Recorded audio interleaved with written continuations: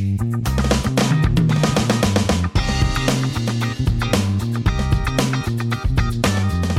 ณกำลังฟัง Moonshot Podcast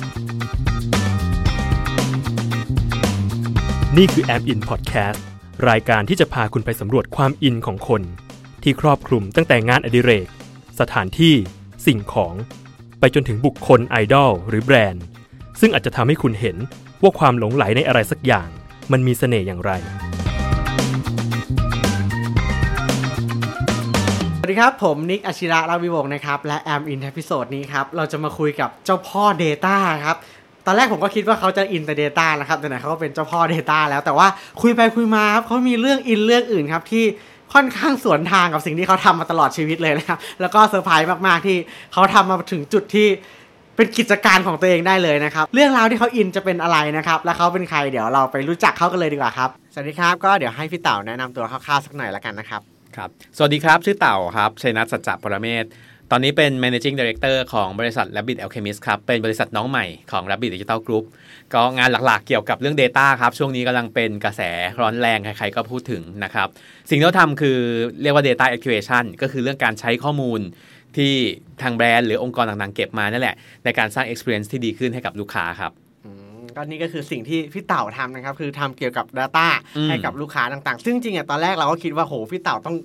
ถ้าเราอยากจะคุยเรื่องอินพี่เต๋าต้องมาคุยเรื่องนี้แหละแต่มาคุยกันไปคุยกันมากลายเป็นว่ามีอีกเรื่องนึงพี่เต๋าอินไม่แพ้กันก็คือเรื่องของต้นกระบองเพชรก็เลยเนี่ยอยากจะชวนพี่เต๋ามาคุยซะหน่อยแล้วก็อยากให้พี่เต๋าเริ่มพูดถึงหน่อยกันว่าจริงๆมันเริ่มต้นมาจากอะไรพี่การเลี้ยงต้นกระบองเพชรเนี่ยจริงๆตอนที่เลี้ยงกระบองเพชรหรือรู้จักมันครั้งแรกเนี่ยโอ้โหมันย้อนไปไกลมากมันย้อนไปตั้งแต่ตอนเราอยู่ม.2 ไกลจริงซึ่งตอนนั้นน่าจะมาสักประมาณปี1998ประมาณ20กว่าปีก่อนนะครับก็คือด้วยความว่าที่บ้านเนี่ยชอบไปเดินจตุจักรกันเป็นปกติอยู่แล้วคือจำความได้เนี่ยทุกเสาร์อาทิตย์เนี่ยต้องมีสักวันนึงแหละคือพ่อแม่ก็จะพาไปเดินจตุจักรเพราะว่าที่บ้านชอบเลี้ยงปลาสมัยก่อนเนี่ยพ่อก็ไปดูปลาเราก็ติดตามแม่ไปเรื่อยของไปดับเขาไปซื้อเสื้อผ้าเราก็เดินตามพอโตขึ้นมาเรื่อยๆก็ยังเดินอยู่เรื่อยๆเดินทุกเดือนเนี่ยต้องมีไปจตุจักรสักครั้ง2ครั้งซึ่งไอ้ตรงเวิร์กของจตุจักรที่ทุกวันเนี้ยมันเป็นเวิร์กขายเสื้อผ้าเนี่ยที่มันอยู่ตรงริมรั้วเนี่ยผมเชื่อว่าคนส่วนใหญ่ถ้าเป็นรุ่นเราเนี่ยเวลาไปก็จะไปเดินกันตรงนั้นแหละคือร้านเสื้อผ้าดีๆอยู่ตรงนั้นยุคก่อนมันไม่ได้ขายเสื้อผ้านะคือยุคก่อนมันเป็นโซนต้นไม้แล้วก็เราก็ไปเดินตรงนั้นปรากฏว่าก็ไปเจอร้านกระบองเพชรอยู่ร้านนึงคือตรงถ้าจำไม่ผิดยุคนั้นเนี่ยจะมีร้านกระบองเพชรอยู่ประมาณสัก 7-8 ร้านได้แต่ร้านเนี้ยมันเน้นความหลากหลายแล้วมันก็ไม่แพงด้วยจำได้เลยว่ากระถางนึงประมาณสัก 10-20 บาทซึ่งสำหรับเด็กม.ปลายเด็กม.ต้นที่เงินค่าขนมวันนึงยังไม่ถึง100อย่างเงี้ยแพงอยู่มันก็มันก็ต้องคิดนะถูกไหมแต่มันก็ยังอยู่ในเลนจ์ที่เราสามารถซื้อได้เราก็เลยบอกเฮ้ยอยากลองเลี้ยงดูคือจุดนั้นเนี่ยมันทำให้เราเห็นว่าเฮ้ยกระบองเพชรมันไม่ใช่มันไม่เหมือนกับในการ์ตูน คือถ้าเราพูดถึงกระบองเพชรคนที่แบบไม่เคยสัมผัสโลกนี้มาก่อนเนี่ยจะนึกว่ามันเหมือนกับในทะเลทรายอ่ะเป็นแท่งยาวๆสูงๆต้นใหญ่ๆใช่ไหมจริงๆมันไม่ใช่คือกระบองเพชรต้นเล็กๆมันมีเยอะมากแล้วก็มันหน้าตาหลากหลายมากบางต้นนี่แบบดูแล้วนึกไม่ออกเลยว่าเป็นกระบองเพชรเราก็ค่อยๆซื้อแล้วก็เก็บมาเรื่อยๆซึ่งกลายเป็นว่าด้วยความว่ามันก็ไปบ่อยๆไงจตุจักรมันก็ไปดูร้านโน้นทีร้านนั้นทีเฮ้ยมันมีต้นแบบนี้ด้วยแบบนั้นด้วยก็เก็บมาเรื่อยๆซึ่งที่บ้านเนี่ยสนับสนุนคือที่บ้านเนี่ยอะไรที่เกี่ยวกับสัตว์หรือเกี่ยวกับพืชเนี่ยทำไปเถอะคือจัดการให้หมดพ่อนี่แบบหาที่ว่างให้อย่างดีก็เลยเลี้ยงต่อเนื่องกันไปจนถึงประมาณม.ปลายโอ้โหอันนั้นคือถือว่าเริ่มจริงจังแล้วคือใช้น่าจะมีหลาย10ต้นอยู่เหมือนกันอาจจะถึง100ด้วยมั้งอาจจะเป็นแค่แบบหลัก100ต้นอะไรอย่างเงี้ยจนกระทั่งพอเราเข้ามหาลัยด้วยความว่าตอนนั้นอ่ะบ้านไกลบ้านอยู่ฝั่งทนแต่ตอนนั้นพอเข้าจุฬาได้กลายเป็นว่าเฮ้ยรู้ละว่าชีวิตเปลี่ยนแน่ๆคือสมัยก่อนตอนเรียนมัธยมเนี่ยโรงเรียนใกล้บ้านเราก็มีเวลาใช่ไหมแต่พอเรียนมหาลัยแล้วมันไกลบ้านปั๊บเนี่ยเรารู้สึกว่าเฮ้ยเราไม่น่ามีเวลาเลี้ยงละก็เลยขายทิ้งหมดเลยขายทิ้งหมดเลยคือขายแบบขายแบบไม่เหลือแม้แต่ต้นเดียวคือเขาก็รับซื้อคืนนะคือก็มีแหล่งจำได้ว่าคือไม่ได้เอากำไรอะไรมากแต่รู้สึกว่าเราพอแล้วแหละก็กลายเป็นว่ากับกระบองเพชรเนี่ยมันก็มีช่วงห่างหายกันไปนานมากมันกลับมาอีกทีนึงประมาณช่วงสักปี2012 จบแล้วอะไรอย่างงี้ทำงานแล้วเรียนปริญญาโทจบโอ้โหแบบหายไปเป็น10 ปีคือหายไปเป็น10 ปีแล้วมีอยู่ช่วงนึงจำได้ว่ามันเครียดกับงานมากคืองานแม่งหนักมากอย่างเงี้ยเราก็ไม่รู้ว่าเอ้ยเรายังไงดีแต่สิ่งที่เธอจำได้คือตอนนั้นทำงานอยู่แถวบางซื่อจริงๆแล้วเนี่ยตลาดนัดต้นไม้ของจตุจักรเนี่ยที่ใหญ่สุดมันไม่ได้อยู่วันเสาร์อาทิตย์มันคือส่วนข้างหลังใช่ไหมมันจริงๆแล้วตลาดนัดต้นไม้คือวันอังคารกับวันพุธมันจะมีวันอังคารเนี่ยมันจะเริ่มตั้งแต่ช่วงเย็นๆค่ำๆแล้วก็วันพุธทั้งวันซึ่งยุคนั้นเนี่ยยังเป็นแค่คอมมูนิตี้เล็กๆอยู่จริงๆร้านตลาดนัดต้นไม้นี่คือเจ๋งมากเพราะว่ามันมีแทบทุกต้นอ่ะมีทุกแบบที่เราอยากซื้อมันมีตั้งแต่แบบเฟิร์นมอสกระถางเล็กๆ10-20 บาทไปจนถึงแบบต้นไม้ใหญ่ๆถ้าอยากซื้อต้นสักไปลงที่บ้านต้นสักเฮ้ยเขาขุดแบบเป็นต้นใหญ่ๆมาเลยแบบมันมีทุกแบบจริงๆซึ่งร้านกองเพชรก็อยู่ในนั้นด้วยนะครับก็ตอนนั้นน่ะด้วยความว่าเครียดมากแล้วก็ไม่รู้จะไปทำอะไรดีแล้วก็นึกขึ้นได้อยู่ดีก็ปุ๊บขึ้นมาได้ว่าเฮ้ยมันมีตลาดนัดต้นไม้นี่หว่าแล้วมันกลางคืนมันเริ่มมันเปิดถึงดึกนะมันเปิดถึงดึกนะคือเรานั่งรถไฟฟ้าเนี่ยจากบางซื่อไปอยู่จากมันแค่2 สถานีก็เลยนั่งไปเดินจริงๆไม่ได้ตั้งใจจะซื้ออะไรเลยนะตั้งใจไปเดินเล่นแบบหาอะไรที่เงียบๆกลางคืนเดินซึ่งยุคนั้นช่วงนั้นเนี่ยประมาณ2012เนี่ยคนมันจะยังไม่เยอะมากมันก็จะมีแค่คนที่มันรักต้นไม้จริงๆเขาก็จะไปซื้อกันอย่างเงี้ยเราก็ไปเดินเราก็ไปเห็นร้านกระบองเพชรซึ่งบางร้านเนี่ยก็เป็นร้านที่เราเคยซื้อตั้งแต่ยุคที่เรายังเด็กๆเขาก็ยังอยู่แต่สิ่งหนึ่งที่เราเห็นคือเราพบว่าวงการเนี้ยถึงเราจะห่างหายไปนานวงการมันก็ยังอยู่แล้วที่สำคัญคือมันโตขึ้นไปอีกคือมันมีคนเลี้ยงเยอะขึ้นต้นไม้เนี่ยมันถูกพัฒนาสายพันธุ์ให้หลากหลายให้มันดูดีแบบเฮ้ยบางต้นที่เราไม่เคยเห็นเฮ้ยมันมาได้ไงวะมันมีคนพัฒนามันขึ้นลองนึกภาพเหมือนเวลาคนทำกล้วยไม้อย่างเงี้ยเดี๋ยวนี้กล้วยไม้ดอกมันใหญ่สีมันสวยเหมือนกันกระบองเพชรก็เป็นแบบนั้นเหมือนกันแต่จุดที่เป็นทริกเกอร์เนี่ยคือตอนที่เราเป็นเด็กๆเนี่ยมันจะมีบางต้นที่มันแพงมากเอาง่ายๆถ้าอะไรที่เกิน 300-400 เนี่ยเราก็เริ่มซื้อไม่ไหวละสำหรับเด็กม.ต้นเนาะวันเนี้ยไอ้ต้นที่เคย 300-400 เนี่ยมันเริ่มถูกลงเพราะว่าคนมันขยายพันธุ์ได้เยอะขึ้นแล้วต้นไม้มันก็สวยขึ้นกลายเป็นว่าเฮ้ยเราก็อยากกลับมาเลี้ยงเรารู้สึกว่าว่ะไอ้ต้นที่เราเคยอยากได้อยากมีแต่ไม่มีตังค์ซื้อวันนี้เรามีเงินเดือนละแล้วที่สำคัญคือมันไม่ได้ยากไม่ได้เกินเอื้อมแล้วอย่างเงี้ยก็กลายเป็นว่ากลับมาเลี้ยงอีกรอบนึงเนี่ยแหละก็เลยเป็นจุดเหตุว่าที่เคยเลี้ยงไปเมื่อตอนเด็กๆก็กลับมาอีกทีนึงตอนนี้10 ปีที่หายไปใช่งั้นผมขอถามอีกนิดนึงแบบว่าอย่างที่พี่เต่าบอกเมื่อกี้ถ้าไปตลาดนัดต้นไม้เนี่ยมันมีต้นไม้ทุกรูปแบบเลยแต่ว่าสำหรับพี่เต่าแล้วอะไรมันทำไมมันต้องเป็นต้นกระบองเพชรเสน่ห์ของมันคืออะไรครับสำหรับพี่เต่าคือส่วนตัวคิดว่ามันอาจจะเพราะเราเคยเลี้ยงไงเราเคยเลี้ยงแล้วก็จำได้คือมันเหมือนมันคอนเนคได้ทันทีเฮ้ยสายพันธุ์นี้เรายังจำชื่อมันได้เลยมันขอเล่นตอนเด็กว่าแบบที่เราใช่ไหมมันเหมือนกับตอนเด็กๆเราคงอาจจะอยากได้เกมสักเกมนึงอย่างเงี้ยแต่ไม่มีตังค์ซื้อวันนี้เสร็จกูละวันนี้เราพร้อมซื้อแล้วอย่างเงี้ยมันก็เลยคอนเนคกับพวกนี้ได้ง่ายกว่าแล้วก็ร้านหลายๆร้านมันก็เป็นร้านเดิมเรารู้สึกว่าเราก็ยังเขาจำเราไม่ได้หรอกแต่เรารู้สึกว่าเราคอนเนคกับเขาได้ง่ายขึ้นงั้นเนี่ยพอพี่เต่ากลับมาแล้วมันก็เป็นช่วงที่มันทำให้พี่เต่าอินมากกว่าตอนเด็กปะอินกว่าเยอะเพราะว่าคือปัจจัยเรื่องอินเนี่ยมันมี2เรื่องแรกคือกลับมารอบเนี้ยน้องชายก็มาช่วยอินด้วยจริงๆตอนมาปลายน้องชายก็เลี้ยงนะน้องชายก็คือเลี้ยงกันอยู่2คนแต่รอบเนี้ยน้องคือตอนแรกก็เลี้ยงอยู่คนเดียวจนกระทั่งวันนึงน้องชายบอกเฮ้ยมันเดี๋ยวนี้มันแบบมันหลากหลายมันสวยขนาดนี้เหรอน้องชายบอกเฮ้ยน้องชายนี่แหละเป็นคนที่จุดประกายความจริงจังบอกว่าเฮ้ยเอามารอบนี้นะเอาให้มันจริงๆเลยดีกว่าไหมอะไรอย่างงี้ก็เลยจัดเต็มกันชุดใหญ่มากแบบโอ้โหเคลียร์พื้นที่บ้านสร้างโรงเรือนกันกระเลิกมากสร้างโรงเรือนแล้วพี่ตาใช่เพราะคือกระบองเพชร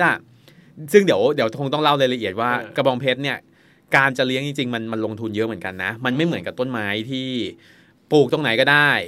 คือคนบางคนจะรู้สึกว่ากระบองเพชรเลี้ยงง่ายชอบมีคนบอกว่าเฮ้ยใครเลี้ยงกระบองเพชรแล้วตายเนี่ยคือแบบใช้ไม่ได้แล้วแบบจริงๆกระบองเพชรเลี้ยงยากนะถือว่าเป็นต้นไม้ที่เรื่องมากอยู่ประมาณนึง ก็เนี่ยพอยต์นึงที่กลับมาจริงจังคือน้องชาย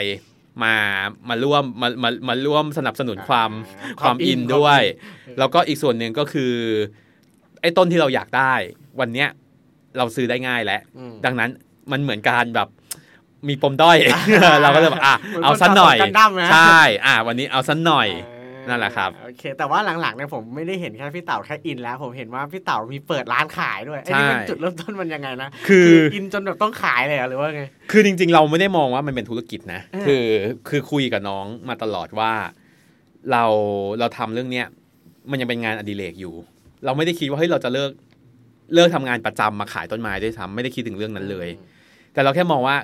เฮ้ยมันจะเจ๋งมากเลยถ้างานอดิเรกเรามันเป็นเรื่องที่ทำให้เราได้ตังค์ด้วย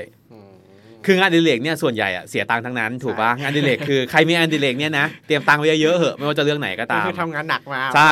คือเอางานหลักหารายได้มาทำงานมาปรนเปรอให้ตัวเองในงานอดิเรกแต่วันนี้เราแค่รู้สึกว่าถ้างานอดิเรกมันสามารถmake money ให้เราได้อาจจะไม่ต้องเยอะมากเล็กๆน้อยๆเป็นตังค่าขนมหรือให้คิดซะว่าไม่ต้องควักกระเป๋าไม่ต้องควักเนื้อไม่ต้องควักเนื้อของตัวเองเนี่ยมันก็โอเคแล้วมันก็เลยเฮ้ยไหนการเพาะต้นไม้เนี่ยมันขยายพันธุ์เพาะพันธุ์ได้อยู่แล้วดังนั้นเราก็ค่อยๆขยับขยายกันไปซึ่งเราก็ค่อยๆนะไม่ได้รีบเลยทุกวันนี้ก็ค่อยๆขยายไปเรื่อยๆเพราะว่าที่บ้านเนี่ยถึงจะทำเขาว่ามีโรงเรือนเนี่ยแต่สุดท้ายมันก็คือเขตรั้วบ้านพอดีบ้านเป็นบ้านเดี่ยวมันก็จะมีมุมส่วนหนึ่งของบ้านที่เฮ้ยตรงเนี้ยใช้ได้เราก็เอามาทำเป็นโรงเรือนแต่อย่างที่บอกแหละคือมันไม่ใช่แบบเราไปเปิดฟาร์ม เราไม่ได้แบบไปซื้อพื้นที่มาอย่างนั้นมันก็จะมีพื้นที่จำกัดเราก็ไม่สามารถขยายไปจนถึงขนาดเป็นฟาร์มใหญ่ๆได้แล้วจะทำอยู่แค่เนี้ยไม่ได้สเกลอะไรขึ้นไปใหญ่กว่านั้นเท่าไหร่อย่างตอนนี้พี่เต่ามีประมาณแบบกี่สายพันธุ์คือถ้าเราจะขยายพันธุ์เนี่ยมันก็ต้องเป็นสายพันธุ์เดียวกันคือดังนั้นเนี่ยเราไม่สามารถเก็บมั่วได้คือถ้าเก็บมั่วเนี่ยมันจะกลายเป็นว่าเราโอกาสในการขยายพันธุ์มันก็จะยากขึ้นด้วยพื้นที่จำกัดครั้งเนี้ยก็เลยแบบเฮ้ยเอาสายเดียวสายเนี้ยคนไทยเรียกว่าแอสโตรชื่อจริงๆชื่อเต็มๆชื่อวิทยาศาสตร์ของมันนะคือแอสโตรไฟตัมมันจะมีใช่คนเขาจะเรียกแอสโตรอย่างเงี้ยแหละซึ่งมันเป็นพันธุ์ที่ขยายพันธุ์ง่ายไม่เรื่องมากเลี้ยงแล้วก็ชอบอากาศของเมืองไทยประมาณนึงยังไงพี่อากาศของเมืองไทยคือไงมันร้อนอ้าวๆอย่างเงี้ยเหรอคือจริงๆกระบองเพชรมันอย่างที่บอกมันเรื่องมากเหมือนกันนะบางต้นเนี่ยต้องมีอากาศหนาวถ้างั้นใช่เพราะในใจตลอดเลยนะว่ามันต้องเป็นแบบทะเลทรายมันต้องร้อนไม่ต้องแต่ทะเลทรายเนี่ยกลางคืนมันหนาวไงเนี่ยเหรอไหมคืออุณหภูมิของกลางวันกลางคืนในทะเลทรายมันเลนส์มันกว้างมากเดี๋ยวร้อนเดี๋ยวหนาวอย่างเงี้ยซึ่งบางต้นมันก็ไม่เรื่องมากอย่างต้นเนี้ยก็สามารถอยู่ในเมืองไทยได้สบายแต่บางต้นเนี่ยปลูกในเมืองไทยอาจจะพอปลูกได้แต่อาจจะตายง่ายหน่อยหรืออาจจะไม่ออกดอกเลยอย่างนี้แต่ต้นเนี้ยถ้าอยู่เมืองไทยก็จะแบบชิลเลี้ยงไม่ยากใช่เลี้ยงง่ายสวยด้วยอะไรแต่ก็มีความจุกจิกในการดูแลแหละนะใช่งั้นผมตอนนี้เริ่มสนุกแล้วอยากให้พี่เต๋าเล่าคร่าวๆสักหน่อยก็ได้เกี่ยวกับกระบวนการเลี้ยงอันเนี้ยแล้วก็การเพาะผมคือถ้าเป็นปลาผมยังพอนึกออกว่าเดี๋ยวมันเป็นตัวผู้ตัวเมียแหละแล้วใส่ตู้เดียวกันเดี๋ยวมันท้องแล้วเดี๋ยวครับออกไอ้ต้นไม้นี่มันยังไงนะพี่เต๋าคือการจะเลี้ยงกระบองเพชรแบบจริงจังเนี่ยหมายความว่าเลี้ยงให้สวยเลี้ยงให้ออกดอกอย่างเงี้ยคีย์ที่สำคัญที่สุดคือมันต้องได้อยู่ในที่เหมาะสมแปลว่ามันต้องได้แดดที่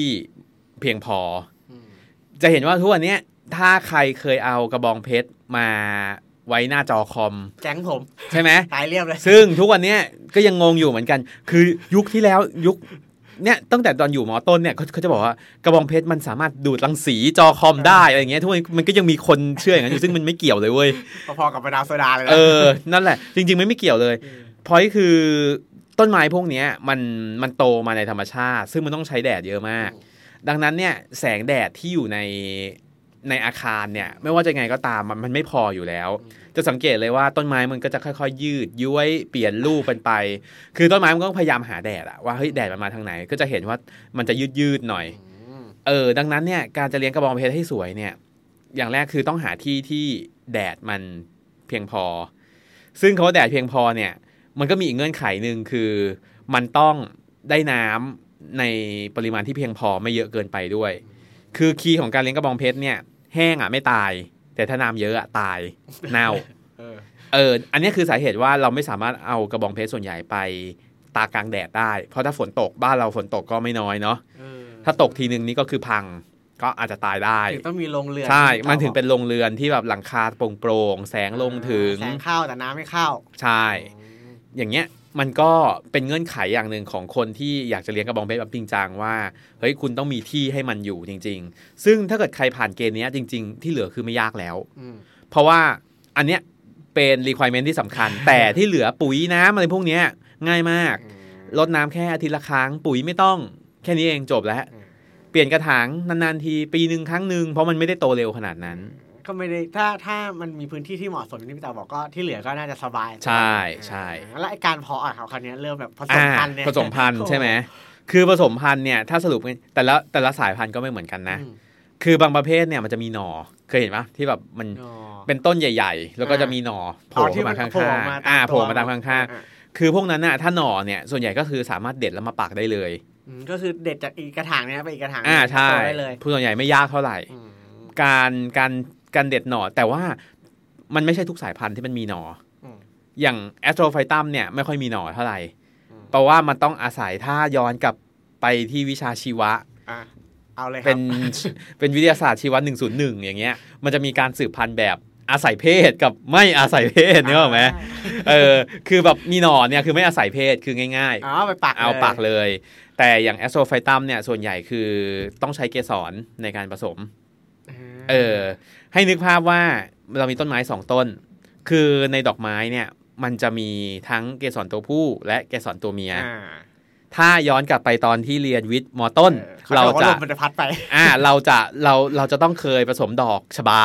ต้องไปเด็ดดอกชบามาแล้วมันจะมีก้านยาวๆอยู่ในเกสรอะไรเงี้ยคือสิ่งที่เราต้องทำเนี่ยการจะผสมได้เนี่ยต้องมีต้นไม้ที่ดอกไม้บานพร้อมกันอยู่ในวันเดียวกันเนี่ยอย่างต่ำ2ต้นเพราะว่าเราจะต้องเอาสมมติเป็นต้น A กับต้น B เราจะต้องเอาเกสรตัวผู้ของต้น A ไปยัดใส่ในเกสรตัวเมียของต้น B ซึ่งมันแปลว่าอะไรมันคือการผสมพันธุ์ตัวผู้กับตัวเมียผสมกันแล้วพอมันผสมเสร็จปั๊บพอดอกมันเหี่ยวไปมันจะกลายเป็นฝักขึ้นมาเป็นฝักขึ้นมาคือถ้าเด็กใครตั้งใจเรียนชีวะจะรู้ process นี้หมดเลยว่าคือเด็กสายศิลป์อาจจะทำหน้างงๆนิดนึงคือพอมันผสมพันธุ์กันเสร็จปั๊บเนี่ยดอกเนี่ยมันจะกลายเป็นฝักซึ่งถ้าเป็นผลไม้มันก็คือเป็นผลนึกออกไหมนี่นึกออกจริงๆแก้วมังกรเนี่ยมันคือกระบองเพชรสายพันธุ์นึงนะเหรอแต่มันเป็นกระบองเพชรสายพันธุ์ที่ผลมันใหญ่มากแล้วกินได้นั่นแหละก็พอเราผสมได้ปั๊บมันจะกลายเป็นฝักแล้วพอฝักมันแก่มันผลไม้มันสุกซึ่งส่วนใหญ่ฝักของอย่างของแอสโตรเนี่ยฝักมันจะเท่ากับมันข้อนิ้วโป้งใช้เวลาประมาณสัก 2-3 อาทิตย์มันก็จะสุกพอเราแหกฝักมันออกมาก็จะมีเมล็ดอยู่ข้างในเราก็เอาเมล็ดมาปลูกซึ่ง process เนี้ยใช้เวลาแบบค่อนข้างนานคือแค่การผสมเนี่ยก็เหนื่อยแล้วยังต้องมานั่งเริ่มใหม่ทั้งหมดคือในการปลูกขึ้นมาดังนั้นเนี่ยคนที่จะเลี้ยงกระบองเพชรเนี่ยมันต้องใช้เวลาเยอะมากต้องเป็นคนที่อดทนเหมือนกันนะผมเข้าใจมาตลอดเลยว่าซื้อมาทิ้งไว้เนี่ยยังไงมันก็ไม่ตายไม่ง่ายขนาดนั้นไม่ง่ายขนาดนั้นเข้าใจผิดแล้วใช่นี่ก็คือขั้นตอนการผสมซึ่งอย่างแอสโตรไฟตัมอย่างเงี้ยหลักๆคือผสมพันธุ์ดังนั้นเราก็ต้องมี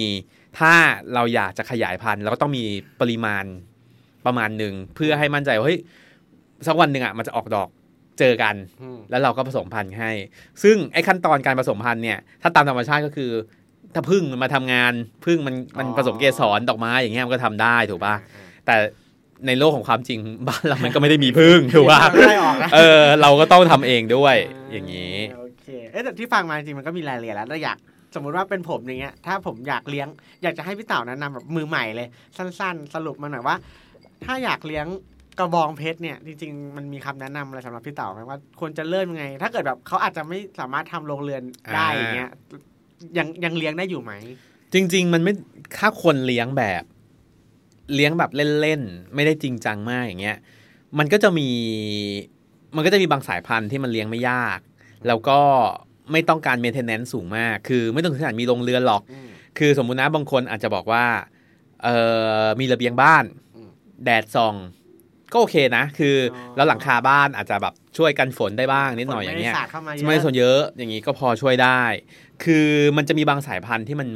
เลี้ยงไม่ยากโตเร็วออกดอกง่ายอย่างเงี้ยซึ่งส่วนใหญ่แล้วคนขายอ่ะเขาพร้อมจะแนะนำอยู่แล้วว่าเฮ้ยถ้ามือใหม่ลองเลี้ยงประมาณนี้ก่อนราคาก็อาจจะไม่ได้แรงมากตายไปก็ไม่เสียดายมากซึ่งส่วนใหญ่คนที่ผ่านเลเวลนี้ไปแล้วเนี่ยรู้สึกว่าเฮ้ยชอบว่ะอย่างเงี้ยแล้วเดี๋ยวมันจะอัปเกรดตัวเองขึ้นไปเองบอกเฮ้ยตอนนี้สายแบบนี้ไม่ตอบโจทย์ละก็จะไปซื้อต้นที่มันแพงขึ้นซึ่งคนส่วนใหญ่อะถ้าผ่านเลเวลนี้ได้ปั๊บนะเตรียมตังค์ไว้เยอะๆก็คือมาเจอกับพี่เต๋าได้สมมติเขาฟังอยู่เนี่ยแล้วแบบอยากจะอัพเลเวลมาคุยกับพี่เต๋านี่ไปคุยได้ที่ไหนครับเพจตอนนี้มีเพจชื่อเต่าช้างแคคตัสชื่อช้างแคคตัสชื่อแบบไม่มีความสร้างสรรค์ใดทั้งสิ้นคือชื่อเต่าน้องชายชื่อช้างขี้เกียจตั้งชื่อเต่าช้างแคคตัสจบเชื่อแล้วว่ามันเริ่มมาจากงานที่เลงจริงใช่โอเคจริงๆผมมีคำถามสุดท้ายแล้วอยากให้ย้อนกลับไปนิดนึงคือหลังจากพี่เต่าหายไป10 ปีอ่ะคือเมื่อกี้ฟังว่าพี่เต่าอ่ะกลับมาเพราะว่ามันเครียดจากงานแล้วผมอยากรู้ว่าไอการที่มันกลับมาอีกครั้งนึงที่เป็นเลี้ยงกระบอกเพชรเนี่ยมันช่วยเยียวยาจิตใจพี่เต่าได้ไหมแล้วมันกลับไปทำให้พี่เต่ามีชีวิตที่ดีขึ้นในการทำงานไหมอะไรอย่างเงี้ยครับคือต้องบอกเลยว่าจริงๆแล้วเบเนฟิตหรือประโยชน์จากการได้จากการเลี้ยงกระบองเพชรเนี่ยไม่ใช่เรื่องเงินเลยนะแต่ว่าการเลี้ยงต้นไม้อ่ะมันให้อะไรเราเยอะมากคือเรื่องแรกคือเฮ้ยมันสอนให้เราอดทนโดยเฉพาะกระบองเพชรเนี่ยมันไม่มีทางลัดเลยคือมันไม่มีทางลัดจริงๆว่าไปเร่งให้มันโตไปเร่งให้มันออกดอกมันเร่งได้บ้างแต่มันน้อยมากๆมันมีจังหวะของมันอยู่แล้วแปลว่าคนที่จะเลี้ยงได้เนี่ยต้องอยู่กับมันเนี่ยดูดิถ้านับตั้งแต่ม.ปลายนี่คืออยู่มา20 ปีนะ20 ปีนะจนถึงมันจุดนี้ได้ถูกไหมมันไม่มีบอกเฮ้ยฉันจะขอออกดอกพรุ่งนี้เลยได้ไหมไม่มี2คือต้นไม้เนี่ยมันช่วยฮีลมันช่วยรักษาเราได้อย่างไม่น่าเชื่อคือบางวันเราเครียดมากเลยสมมุติเนี่ยวันนี้ทั้งวันที่ออฟฟิศโหประชุมทั้งวันคุยเรื่องโน้นพูดเรื่องนี้เจอลูกค้าทั้งหมดเนี่ยเราใช้พลังงานเยอะมากเชื่อไหมว่าเวลากลับบ้านเนี่ยบางทีกลับดึกด้วยนะกลับ 4-5 ทุ่มเนี่ยไปยืนอยู่ในโรงเรือนเงียบๆ15 นาที20 นาทีหายเหนื่อยเลยแฮปปี้เลยคือยืนดูมันไปเรื่อยๆอ่ะคือต้นไม้มันไม่ได้คุยอะไรกับเราหรอกแต่แบบมันเหมือนมันเป็นจังหวะที่เป็นความสงบเป็นความเงียบที่บางทีเราก็หาไม่ได้ซึ่งบางทีเราเข้าห้องนอนอะไรอย่างเงี้ยเราก็เตรียมนอนแล้วบางทีเราบอกเฮ้ยขอแบบแวะไปดูกระบองเพชรแป๊บนึงแล้วกันบางวันอาจจะแบบเฮ้ยเหนื่อยมากขอ5 นาทีแล้วกันเดินตรวจเดินดูเป็นไงบ้างอะไรอย่างเงี้ยมันช่วยได้เยอะมากแล้วก็อีกอย่างหนึ่งที่มันช่วยได้เยอะคือมันทำให้เราสมาธิดีขึ้น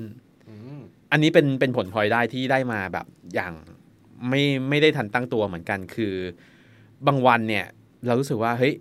เราต้องทำอะไรกับมันอย่างเช่นวันนี้ต้องเพาะเมล็ดต้องผสมเกสรต้องอะไรอย่างเงี้ยสมมติว่าวันนึงง่ายๆต้องเปลี่ยนกระถางเลี้ยงมาปีนึงเริ่มแน่นกระถางละคือกระถางมันก็ไซส์ไม่ใหญ่มากใช่ไหมต้นก็ค่อยๆขยายไปเรื่อยๆสักปีนึงบอกเฮ้ยต้องเปลี่ยนกระถางให้มันใหญ่ขึ้นละไอ้การที่ต้องเปลี่ยนกระถางมันเนี่ยเอามันออกจากกระถางผสมดินให้มันเอามันยัดใส่เข้ากระถางนึงเนี่ยเชื่อไหมว่าสมมติลองทำสักประมาณ10-20 ต้นน่ะทำพร้อมกันเนาะเดือนเนี้ยทำรอบเดียวเราก็จะเอาเลือกมาจาก100 ต้นเนี้ยเราเลือกมา20มาเปลี่ยนกระถางเนี่ยมันจะใช้เวลาประมาณสัก2 ชั่วโมงจนครบกระบวนการทุกอย่างเนี่ย2 ชั่วโมงนั้นน่ะไม่ได้จับมือถือเลยแล้วเราใช่เฮ้ยมันทำให้เราลืมไปเลยนะว่าเราต้องใช้มือถือคือเราเอามือถือวางไว้ในบ้านเพราะมือเราเลอะนึกออกปะมือเราจะเลอะดินเลอะนู่นนี่นั่นคือวุ่นวายมาก2 ชั่วโมงนั้นน่ะไม่ได้คิดถึงมือถือเลยมีใครไลน์มาเมสเสจมาไม่สนใจเลยคือบางทีรู้ตัวทีเฮ้ยโอ้โหแบบไลน์เด้งมาเต็มแบบเยอะมากมิสคอล3มิสคอลอย่างเงี้ยซึ่งการที่เราจะฟอร์สให้เรามีสมาธิทุกวันนี้มันยากมากจริงใช่ไหมคือเราสมาธิสั้นกันลงเรื่อยๆแต่ว่าวันเนี้ยสิ่งที่ได้จากกระบองเพชรนะคือเฮ้ยมันทำให้เราสมาธิดีขึ้นอะไรที่เคยอยากแบบนั่งอยู่นิ่งๆหรือแบบโฟกัสกับอะไรบางอย่างให้ได้แบบสักชั่วโมง2 ชั่วโมงเนี่ยเดี๋ยวนี้การอ่านหนังสือให้จบเล่มรวดเดียวยังทำไม่ได้เลยถูกไหมแต่เนี้ยทุกวันนี้สามารถท บางวันบอกวันนี้จะเป็นวันเกษตรกรรมละ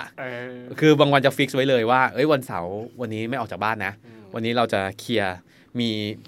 มีเรื่องแคคตัสต้องจัดการเยอะมากเคลียร์เลยบอกว่าเนี่ยตั้งแต่สมมตินะบ่าย 3:00 นถึง 6:00 นจะจัดการเรื่องนี้มันก็จะโฟกัสกับแคคตัสอย่างเดียวก็กลายเป็นว่าเราได้สมาธิกลับมาพอสมควรอันนี้ก็เป็นอีกอันนึงที่ต้นไม้ให้กับเราโดยที่แบบเราก็ไม่ได้คาดหวังไว้ตั้งแต่แรกเหมือนกันนี่เป็นโฆษณานี่มันต้องขึ้นก๊อปปี้ต้นไม้ให้อะไรมากกว่าที่คุณคิดโอ้ดีมากเลยก็จริงๆวันนี้ก็ขอบคุณพี่เต๋ามากๆที่มาคุยเรื่องอินกับเราเดี๋ยวสุดท้ายฝากร้านหน่อยแล้วกันว่าถ้าเอาเรื่องงานก่อนถ้าเกิดอยากคุยเรื่อง data อะไรก็ต้องไปคุยกับพี่เต๋าที่ไหนนะบริษัท Rabbit Alchemist นะครับก็เป็นบริษัทน้องใหม่ล่าสุดของ Rabbit Digital Group ครับใช่ในเครือกันอยู่ใน Rabbit Digital Group เหมือนกันงั้นแล้วถ้าเกิดอยากจะคุยเรื่อง Astro อยากคุยก็คือเต่าช้างเพจอยู่ใน Facebook ก็คือไม่มีหน้าร้านเพราะว่าไม่มีเวลาขายออนไลน์อย่างเดียวคือกระบองเพชรเนี่ยมันสามารถส่งทางไปรษณีย์ได้มันเป็นต้นไม้ที่อึดมากเวลาส่งนี่เราไม่ต้องส่งทางกระถางนะเราเอาดินออกอะไรทั้งหมดเอาส่งไปแค่ต้นไปเนี่ยเราก็ส่งจริงๆใช่เราถอนต้นแล้วก็ห่อทิชชู่ห่อให้มันหนาแน่นหน่อยแล้วก็ส่งไปรษณีย์อันนี้เป็นปกติของวงการนี้นะครับก็เราก็เลยขายออนไลน์อย่างเดียวแต่ก็ไม่ได้ใหญ่โตอะไรมากคือนานๆบางทีบางเดือนงานยุ่งมากก็ไม่ได้ขายเลยก็มีอย่าไปคาดหวังว่าโอ้โหจะมีนู่นนี่นั่นให้เลือกเต็มไปหมดก็ชื่อเพจเต่าช้างแคคตัสโอเคครับผมใครอยากเข้าไปดูก็ลองกดเข้าไปดูกันวันนี้ขอบคุณพี่เต่ามากๆได้ครับขอบคุณครับติดตามรายการ Am In ในเครือ Moonshot Podcast ได้ทาง SoundCloud และ Apple Podcast หรือที่เว็บไซต์ของพวกเรา moonshot.co.th พบกันใหม่ทุกวันจันทร์ที่2และ4ของเดือนสำหรับวันนี้ขอบคุณและสวัสดีครับ